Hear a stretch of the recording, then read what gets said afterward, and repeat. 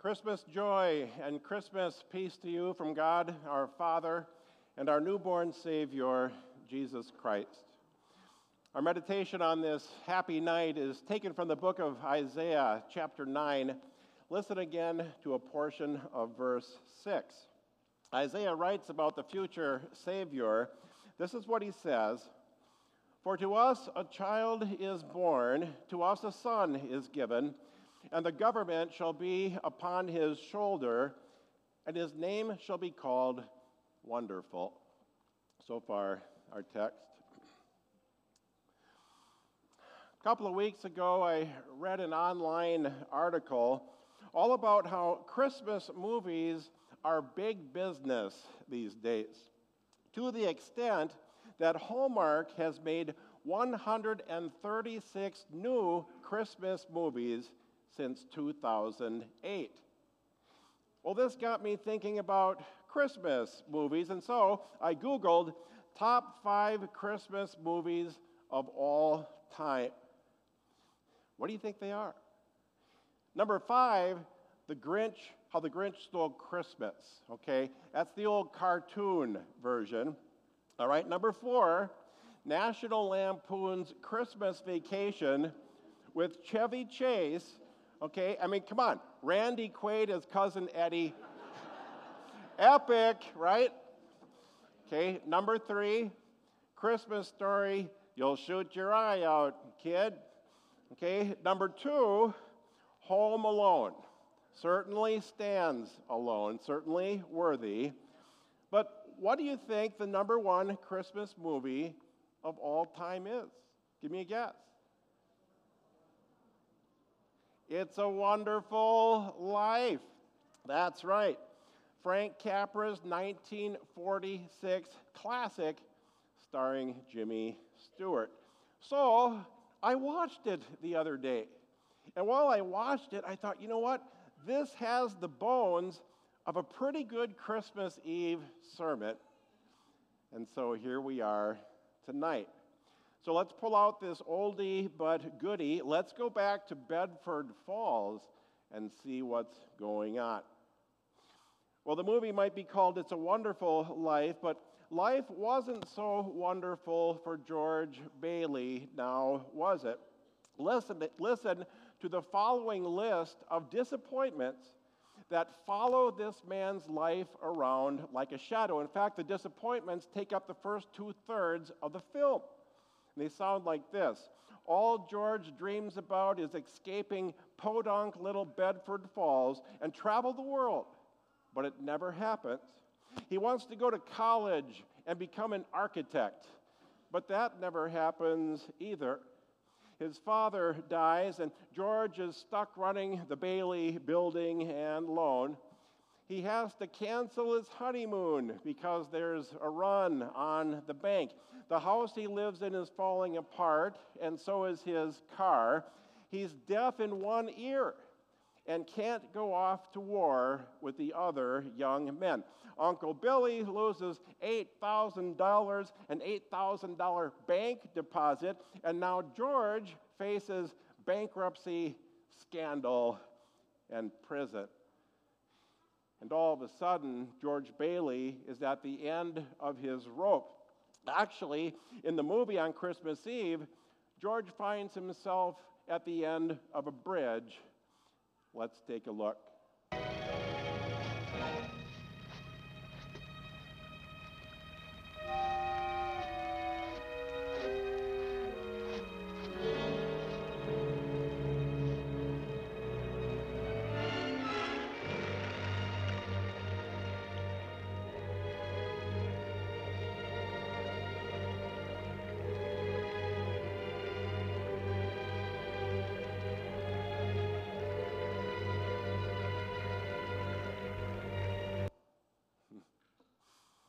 The life of George Bailey was anything but wonderful, was it?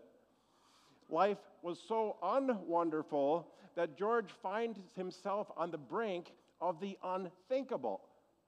Not such a wonderful life. You know, part of the reason why this film has been much loved for decades is that people simply relate to it. They connect to it. And really, George is every one of you. And George is me. George Bailey struggled in his life. So do you. And so do I, because let's face it, there are lots of times when your life isn't so wonderful either. And you can make a list too. Don't you have dreams that were never realized? Do you ever catch yourself wondering, what if? Or maybe you had to deal with the death of a loved one this past year, and there's a hole now in your heart, and there's a hole in your life, and you just don't know whether you'll ever be the same again. Do you hate your job? Do you wish you had a job?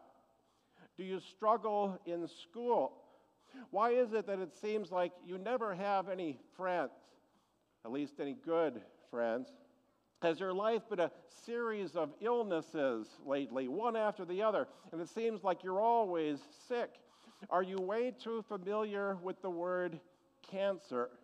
Are you struggling with your marriage even tonight on this Christmas Eve? Have your children broken your heart lately? Do you hate thinking about the future because it just makes you sad? Every one of you has a list like this, and so do I. And what's the deal with that, anyway? Why is life on this side of heaven so gosh darn unwonderful sometimes? Why does this life have to hurt so much? Listen, I'll tell you the answer. The reason that life is so hard so often is because you live in a sinful world filled with sinful people, and that includes you, and that includes me. The world is sinful. Go figure. I could read you the headlines from this past week, but I don't want to bring you down on Christmas Eve. The world is sinful, and the people in it are sinful too. 2 Saturdays ago, my wife decided to test our marriage. Here's what she did. Oh, this is true. She sent me to Target 2 Saturdays before Christmas. I drove around that parking lot with 150 other people looking for a spot, and I noticed that the other drivers who were in my predicament were communicating to each other with sign language, okay? It didn't mean Merry Christmas. People are sinful. You are sinful. And if you don't think you're sinful, ask your spouse or ask your kids. They will provide you with names, dates, and places where you kicked God's commandments all the way to the curb with cell phone, photographic, and video evidence to back it up. The reason why our world and your life is not so wonderful has to do with sin.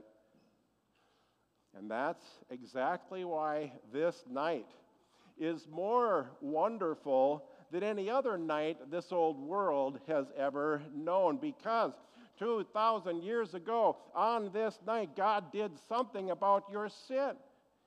Just as He promised He would, He sent you a Savior. Now, in our movie, God sends George Bailey a Savior too. Let's take a look.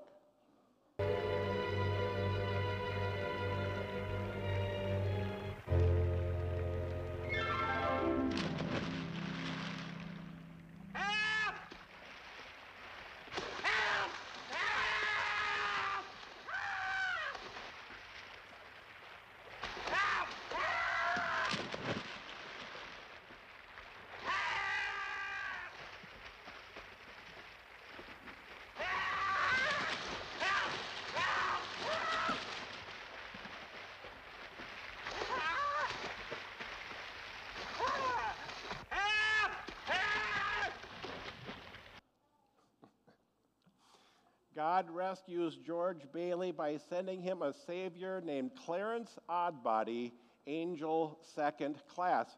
And really, a pretty sad excuse for an angel. strange, goofy, seemingly out of touch with reality. He doesn't even have his wings. In fact, George just laughs in his guardian angel's face. A more unlikely Savior you will never see. But that's not really true. If you want to see an unlikely Savior, one that'll really drop your jaw, then come with me to Bethlehem. Because there he is. That's right, in the barn over there. Don't mind the hay, mind you. Don't mind the smell. Careful where you step. See that? There's a baby sleeping in the middle of all of that filth. God sent him to save the world. God sent him to do something about your sin. He's the most unlikely Savior of all. And yet Isaiah wrote about him 400 years before he was born. Isaiah predicted, he summed up exactly what kind of Savior this Jesus Christ, this Son of God, come down to earth, what he would be all about. And here's what Isaiah said about Jesus. He said, "And he shall be called Wonderful." Isn't that cool? Isn't that something? In the middle of our sinful, nasty, tear-filled, decidedly not so wonderful world, God drops his Son right in the middle of it, and his Son is perfectly wonderful with capital letters and ice cream on top. In fact, the Hebrew word for wonderful that Isaiah uses in our text is Pella. Pella, which literally means that Jesus is miraculous, marvelous, an astounding thing, which causes intense amazement. Ha! That baby is wonderful. He's amazing, and he's going to blow your mind.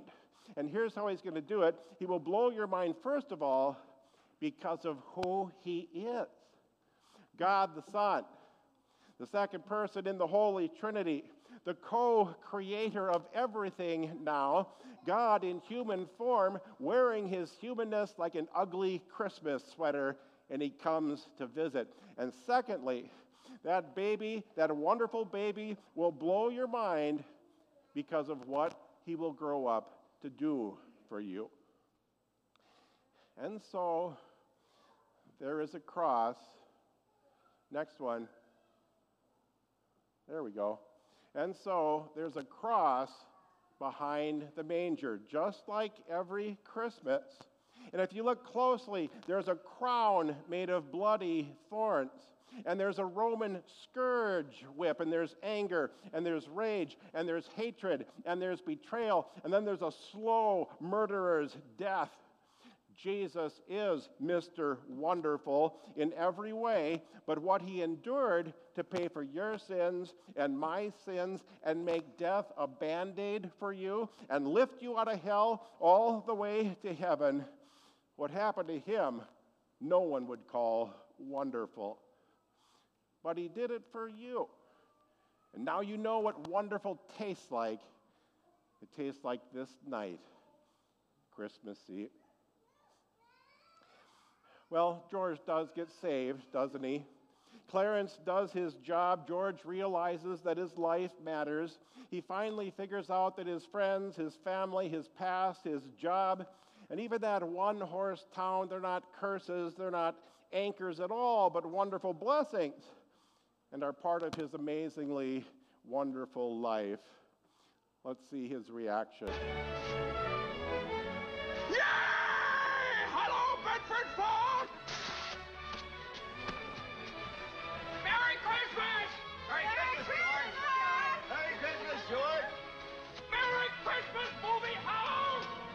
Merry Christmas, Emporium! Merry Christmas, you wonderful old building and loan! Hey! Merry Christmas, Mr. Potter! When you leave to church tonight, that's exactly how I want you to run out to your cars. Why not?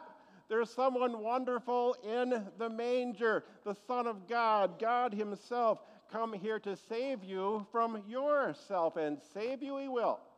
On a Good Friday and on an Easter dawn, was Jesus born to make your life wonderful right now? No, he was not. That comes later.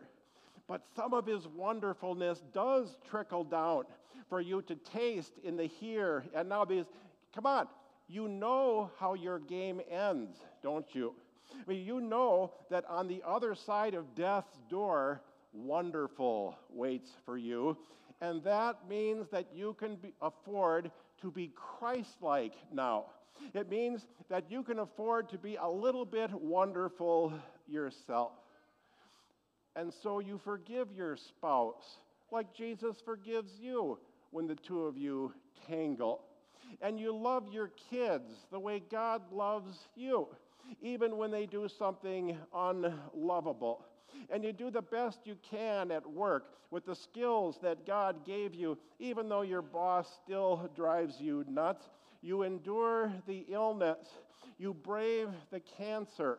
You pray, thy will be done, O Lord. You even give the crazy drivers in the Target parking lot the benefit of the doubt. So what do you think on this Christmas Eve? Will life on this side of heaven always be wonderful? No. But there's a child in the manger who is come. Come with me now. Come, let us adore him. He is wonderful. Amen. And the peace in Christ that passes all understanding, keep your hearts and minds in Christ Jesus. Amen.